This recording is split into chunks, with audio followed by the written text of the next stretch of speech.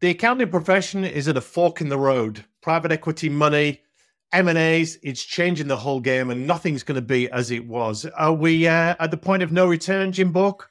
I think we are at the point of no return. We've seen it coming for quite some time. We've seen it gaining a lot of momentum. It started. It started probably about 5 years ago. We started to really pick up activity.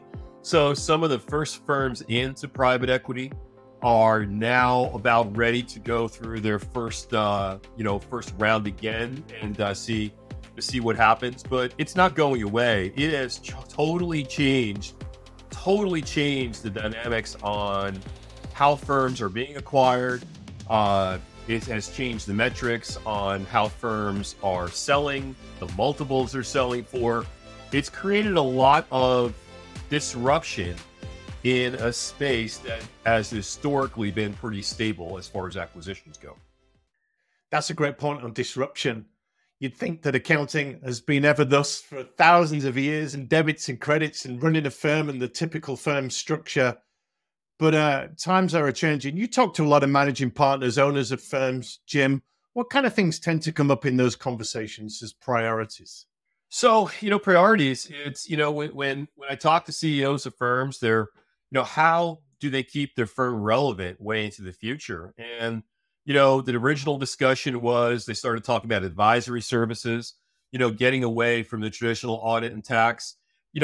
Again, that will continue to drive revenue for firms, accountancy firms around the globe for many years to come.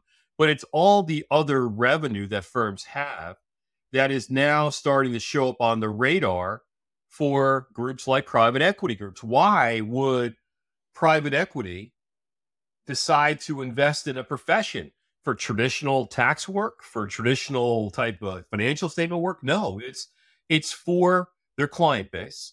And it's for all those other things that they can sell into their client base that maybe those accounting firms didn't think about in the past. Well, I'm not as much of an expert on private equity as you are, but they're buying it for a reason, as you say, and they see money in it. They see profit in it. They see uplift in it.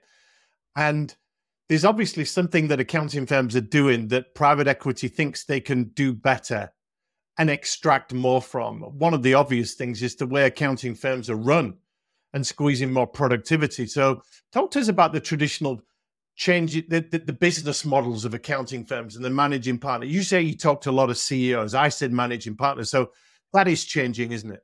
Well, it is. That's another change, right? Because firms, the leader of firm used to be a managing partner, and that was pretty much global around the world, even where I'm at in North America.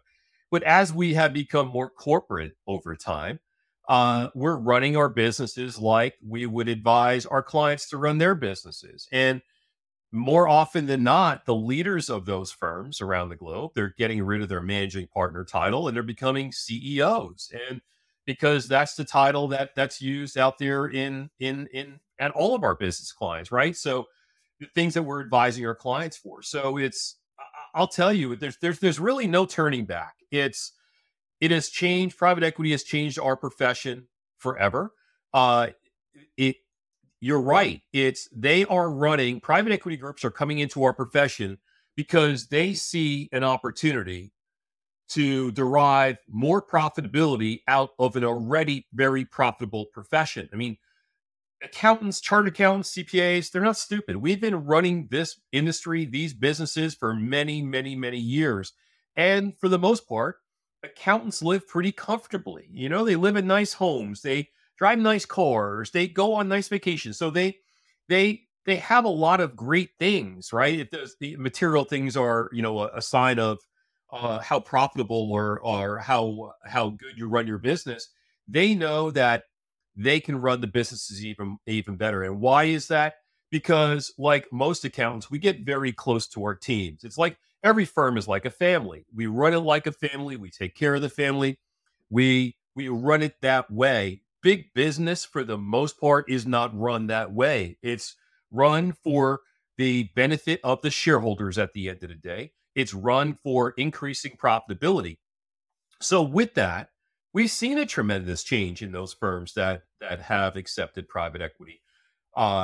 Firms are run differently. There's a profit motive now to run firms, and there's a huge focus on accountability at the partner level. Accountability at the partner level about driving profitability for the firm. If, for example, we talk in our industry for many years about weeding out those C level clients, those D level clients, service those A clients, those B clients, those clients that are willing to pay your fees. And we would talk about it. But the reality is, we've been doing work for someone for a long time, or they used to give us business years ago. We would look the other way and we would continue servicing them, even though they may not have been the best payers, even though they may. And you're emotionally attached to That, clients. There's a duty of care there, Jim, isn't there? no, it is. So we are historically, I mean, we would meet with our clients. They were like family. And my clients would call me. Yeah. My clients would call me for no matter what service that they needed, regardless if it was in my wheelhouse or not. And you'd see them in town. You maybe see them at church. You're walking down the road. That's your community. Yeah, they know, we know their families. They know our families. That's the way it was. But again, everything changes. And our profession is changing globally. This is not unique to a continent, a region, a country. We're seeing this globally, this global change in our profession. Let's talk about tech in a little pivot here, Jim. You're very tech savvy. You're an early adopter of a lot of things. We can't talk about accounting now without the impact of technology on it. What's your take on it all? You're absolutely right. It happened, the revelation was COVID, the pandemic that happened globally. Our profession didn't just survive during the pandemic. Our profession thrived during the pandemic globally. Why? With all the death and destruction that took place in the pandemic, accountants were able to service their clients without, for the most part, going into the office by leveraging technology. We've been preaching about technology in the profession, going to the cloud for the longest time. The best firms out there went to the cloud prior to the pandemic, and they were able to serve their clients. So, that early stage technology allowing firms to thrive. Now, you were talking about generative AI. We're talking about RPA. We're talking about machine learning. That is the next technological change to our profession. Generative AI is going to automate all those manual tasks that we have. And if you're not willing to embrace this technological change, I mean, look out. You may not be relevant as a firm in years to come. When you look at the way tech is changing and so fast, we're saying goodbye to a baby boomer generation that have been the guardians of the profession for so long. We've got this new generation coming up, and you've talked about that to us on other shows that we've done together, Jim.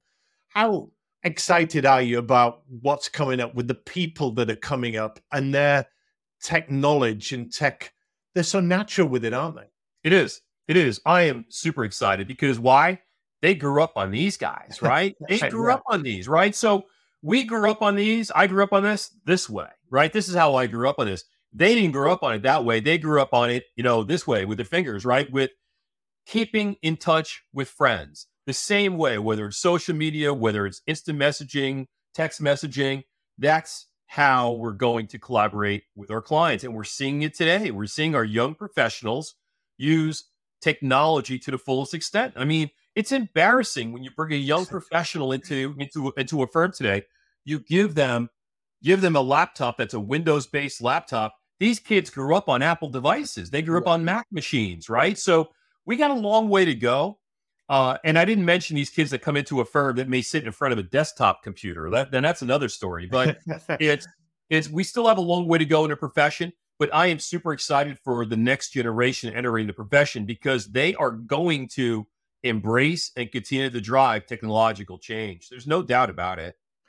Another thing this new generation will not tolerate is bad tech or bad management or bad culture or a bad work-life balance or a toxic environment or forcing me to work in this way or do it this way. Speaking to that a little bit, Jim. Oh, my head is spinning, man. So you're absolutely right. And I hear about this from legacy partners and firms. Jim, we're changing as a profession. These young kids, they want diversity, they want inclusion, they want all these things. They want the latest and greatest technology that works. I'm like, What's wrong with that? This is the world that we live in today. I mean, Yeah. you need to change over time. You need to embrace it. You need to look at those issues that are important to the next generation. Not that the issues weren't important to the baby boomers or the generation even before that, but it's very important. Sustainability, right? ESG. These are things that if you asked a bunch of accountants what ESG was 10 years ago, they probably couldn't tell you what ESG even stood for, right? Yeah. Today, you get a kid out of school, they know exactly what it is. And you know what? Accountants will have a role in reporting on a company's position with respect to sustainability on a going forward basis. So we are changing, and I'm super excited about the opportunities that exist for that next generation. Mm. Let's take the private equity money out of it for the moment. Talk to us about the M&A landscape generally. Big firms buying small firms buying bigger firms. There's a lot going on in the UK and all over the world there. Uh, What's your take on that whole consolidation piece, Jim? It continues. It goes through spurts where it gets very, very active, and then it Uh-huh. gets, it slows up quite a bit. I'll tell you, the last 15 years, it's been so active. Even in my own firm, we are always, always talking to another firm, always. And I bet you the same could be said about many other large firms around the globe. You're always having to. What are you talking about, Jim? We're talking about synergies. We're talking about markets that we want to be in. We're talking about niches that we should be in: technology, construction, healthcare. Maybe we have a void. Maybe we need a presence. Maybe there's a city that we need to be in that we're not in. Maybe there's a demographic that we need to service that we don't service. So those are the kind of things we're talking about with other firms. And I'll tell you, most partners in firms, CEOs of firms, they're having those same discussions with firms that are larger and firms that are smaller today. And when you're talking about those synergies, is it possible these days for a firm to remain independent? So I hesitate because I know a lot of firms that want to remain independent, um, and they can remain independent. But the problem is, it's a very competitive landscape. Today, a firm, well, I look at my firm today, we offer cybersecurity services, offer outsourced accounting services, we offer transaction advisory services, in addition to all the normal stuff that a firm would offer, tax and audit. How do you become competitive? How do you stay competitive if you don't acquire, if you don't merge, if you don't bring in the talent? So I would argue you need to change to remain relevant, which is something I said before. Um, because if you don't change and are open to these changes, I just think you'll die a slow death. I mean, there's no more dinosaurs around, right? So, do they run that same fate? The dinosaurs, when they're not willing to change. Now, the dinosaurs, it was out of their hands. They had no control of their future. I would argue that every accountant, every chartered accountant, every CPA, they're in control of their own future. They are in control of their destiny. They can change right now and start doing things today to better prepare them for tomorrow. Some firms are just going to wither on the vine, Jim, if they are not digitized or they've got a partner cohort that have not invested in the firm or there's a staffing problems, things like this. And the buyout, the payoff that these owners were expecting, that's just not going to happen, is it? I agree 100%, Rob. It's not going to happen. If you want to, look, think about advising your client. If your client someday was looking for or is looking for an exit, you don't plan that the day before the exit. You plan that well in advance, 5 years ahead of time. You start planning the exit. What do we have to do to make ourselves competitive? What do we have to do to stand out from the crowd? What do we have to do to increase our valuation? I would argue a firm that does nothing today is putting themselves and their people at a disadvantage 3, 5, 10 years from now. Amen. Amen. You're privy to a lot of deals going on, a lot of back channels and conversations. You must hold a lot of secrets, Jim Bork. Are we seeing a change in the way deals are structured and put together? We absolutely are. We're seeing Many years ago, buying an accounting firm, buying a CPA firm, buying a chart accounting firm, you have no money down. You bring the two groups together, you buy the acquired firm, you bring them in, you give them a job, you give them a paycheck, no disruption to their salary or compensation. And then when they leave, you give them something on the back end to make them whole on what you've acquired. Totally different today. We're seeing all the metrics change. Private equity has driven this. There's a lot of capital in private equity. So what firms are doing, private equity groups are putting more money down up front in acquiring firms, makes it more attractive. Then they're not just taking out the senior leaders, because in the past, you would take out the legacy partners that are close to retirement because they didn't have a succession plan in their firm. Today, private equity is coming in and not just taking out the legacy or senior guys. They're coming in and writing reasonable checks, big checks to all the owners of the firm. And so it's totally changing. The deals, each deal is different. We're seeing valuations increase. Why are we seeing valuations increase? Because the number of firms willing to sell is becoming smaller and smaller and smaller as private equity comes in. There's less firms available for them to acquire. Are we going to get to a point, Jim, where there's going to be a smaller number of firms that are all big players and they'll just swallow it up? And instead of the big four, we'll have the big 10, and that'll be it pretty much. If we look so far down the road, what do you see? The big four, well, they're so big, right? They will be there, and they differentiate themselves, and they service the public company space. And they're buying a ton of firms themselves, aren't they?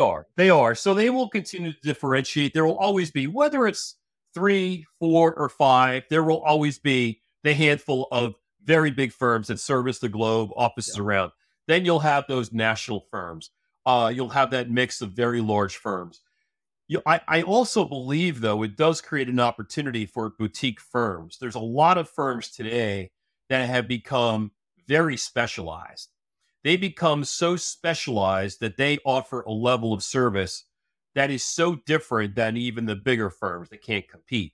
Some of those firms have found their niche marketplace, have found their space, and they're capitalizing on that space. An example could be firms that focus in money management, or they got out of the tax space, they got out of the audit space, they got out of all that compliance, late hour stuff, and now they're looking at this off the clock revenue, managing their clients' money, managing their investments. So many firms, boutique firms, have come down this path that they are true specialists. So I believe you're going to continue to have true specialist firms, and then you'll have fairly large firms. I think the days of these 20 to 50 person firms that are just generic, that tend to do everything, they're the ones that are very ripe for acquisition. Yeah. I'm curious as to why some deals failed, Jim. I heard a story about 2 firms that had tried to merge, but what they'd not taken into account was the culture. So for one of a better example, one had a Coca-Cola type culture and the other had a Panda Pops type, fizzy pop type culture. And they couldn't get it together at all, and merging all of those people and mentalities and offices. Talk to us about some of the reasons why deals fail. Yeah, we see it. We do see it all the time. I mean, are they significant? No, they're not significant, but they happen enough that they come out. It's like anything else. You can't just meet partners in a firm and say, we got synergies, let's do it. You don't do that when you get married. I mean, I use the same analogy all the time. You have to have a period of engagement. You have to have a period where you get to know each other. And that is generally the piece that is lacking in the firm deals that have fallen apart. We've seen a lot of firms that they didn't really know what each other was like until they got married. They got married too quickly, right? They understood their cultures are so different. The way they treat their people are so different. So you can learn all day about the financial metrics of a firm. You do your due diligence. You do, you crunch the numbers. Maybe that all works out just fine. But it's when people meet people, when cultures meet culture, when things like that happen, that is more often than not what I've heard is a common link between deals that just did not work out. And are you talking there about deals that get done and then there's a divorce afterwards, or deals that don't actually execute? Mhm. It's both. Both. I would rather a deal that doesn't execute, Yeah, because now sure. you didn't get into the marriage. Now you Yeah. didn't break everything up. Now you didn't suck their clients into your system, and now And you the, got to and, you got to and the kids slice. suffer, don't they? Yeah, so it's much better to get it out of the way. I would encourage firms to date a bit. Date a bit, get to know each other a bit, Yeah. do things together, get the families together, get partners together, get managers together. I know it's hard, but the more you invest up front, the more likely that the marriage will last for a long time. Yeah.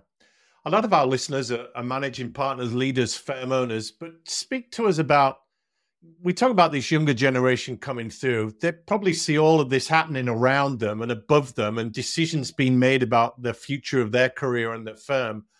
What advice would you give to them, Jim, about maybe having more of a voice or speaking up or doing their own thing? What's Mhm. going on for them? I would say, as a young professional in the firm, you should look at these acquisitions, these mergers as opportunity for you. It's, historically, think about it. A firm, what do you have to do to be a partner in a firm? You could check all the boxes, but maybe the firm doesn't grow quick enough. So the worst thing you could tell someone that's in line to be a partner is, you know what, Jim? Just keep doing your thing. You're doing everything right. Just keep doing your thing. It's going to happen. We just got to get bigger as a firm. Why should me being a partner be contingent upon you getting bigger? So where private equity and mergers and all of that's impacting, if something happens within a firm and I'm a young professional, you got to view that as an opportunity. Hey, I can now differentiate myself. The firm is committed to growing. The firm is committed to becoming more profitable. Now I have potential opportunities there. Is there any suspicion when you talk to the younger people about what's going to happen down the road when the private equity money dries up, or they need to take their money out, and these owners, these partners, managing partners have done deals that affect these people lower down the food chain who have to pay the price? Is that a Yep. realistic conversation? It is. Is it a concern that a young professional will have? Absolutely. I mean, Right. our profession has been around a long time. Our profession will be around for a long time to come. There are companies out there that need us, understand they need us. So, no matter what happens in firms, when they're flipped, when they come up for their second flip, and all the concern is, hey, you're going to run out of private equity groups to do the acquisitions. Well, you know what? Something else is going to come along, because the bottom line is accounting. I mean, we're the trusted professionals. People need us for tax, people need us for a test, and people need us now more than ever to provide advisory services. So, again, I would go into this. Yes, there are certain constituents that have a greater benefit when a firm is sold. The senior shareholders, for example, because they own the most stock, they walk away generally with the most cash in a deal. But at the end of the day, the private equity, why would they be taking the senior guys out? Because they want a return on their investment. They see a potential opportunity. So what I'm saying is, they see the potential opportunity in firms. As a young professional, you should also see the opportunity in firms as well. Jim, can we ask you as we close to lay down some predictions? You're on the bleeding edge of where things are going with private equity, with technology, with consolidation. You're very outspoken about it. It's difficult to predict what is coming up. We're in such a complex world. It used to be when we could make 2-3 year plans, but now it's 90-day plans, and let's plan for the half year because we don't know what's coming up. But how would you describe what's going to happen in the next, say, 2 or 3 years? Next 2 or 3 years, I really see the way accountants using technology changing. In I what way? In what way? When you think about it. 2 years ago, no one had a clue what ChatGPT was. 2 years True. ago, no one had a clue what generative AI was. Today, everyone is clamoring about those technologies. Today, the vendors, software vendors, are saying they have AI in their technology just because it's the right thing to do. What's going to happen is, in the past, we forced accountants to use technology to go to the cloud, and most embraced it and have gone to the cloud. Embracing generative AI, we're going to see that in our profession. It will be driven by the vendors in our space. There's no doubt about it. The biggest vendors globally, Wolters Kluwer, Thomson, they will continue to invest very heavily in how artificial intelligence, how RPA, how machine learning could play a greater role in tax, in audit, in advisory services. So to me, we're going to see our vendors, the biggest vendors in our space, stepping up. We're going to see them offering technology solutions, not just as they've done in the past to get the job done, but to get the job done in a more efficient manner, right? Dealing with things like our labor shortage. We complain all day long. Kids aren't graduating quick enough from school. We're not that talent pool. The accounting profession is not the hot profession for kids to go to out of school.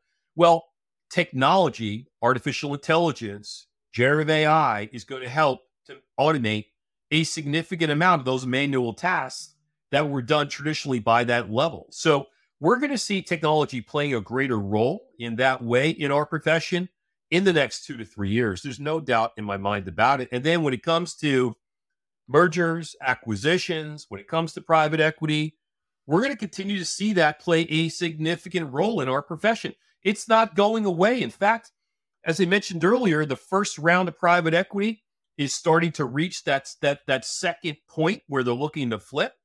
It'll be interesting on the other side of the flip where it goes. New players, private equity players coming into the market. Who knows? I mean, does corporate America get involved? Will we see Microsoft in our space playing a role in advisory, in tax? You never know. You haven't mentioned it too, Jim, but there's consolidation going on with the software and tech vendors, I presume, in the accounting fintech space. Massive, massive. Today, I mentioned technology is a global language. You got technology companies out of the UK with a target in North America, looking at North American technology companies, consolidation of legacy players. You're going to continue to see consolidation and disruption in that technology space. Yeah. Final words then, Jim, to our listeners and watchers here who are sucking in their breath and waiting, but they've got to stay relevant. You're not asking them to learn code. No. And become a total geek and a nerd with the technology, but the times are changing. What advice would you give to them to get ahead of this and stay relevant and stay in the conversation? Simple. It's so simple. Just embrace the change. That's all you need to do. I mean, take down that wall, take down that curtain, and embrace change. Understand this is what that next generation that works for you today, that's what they want. That's what the next generation wants.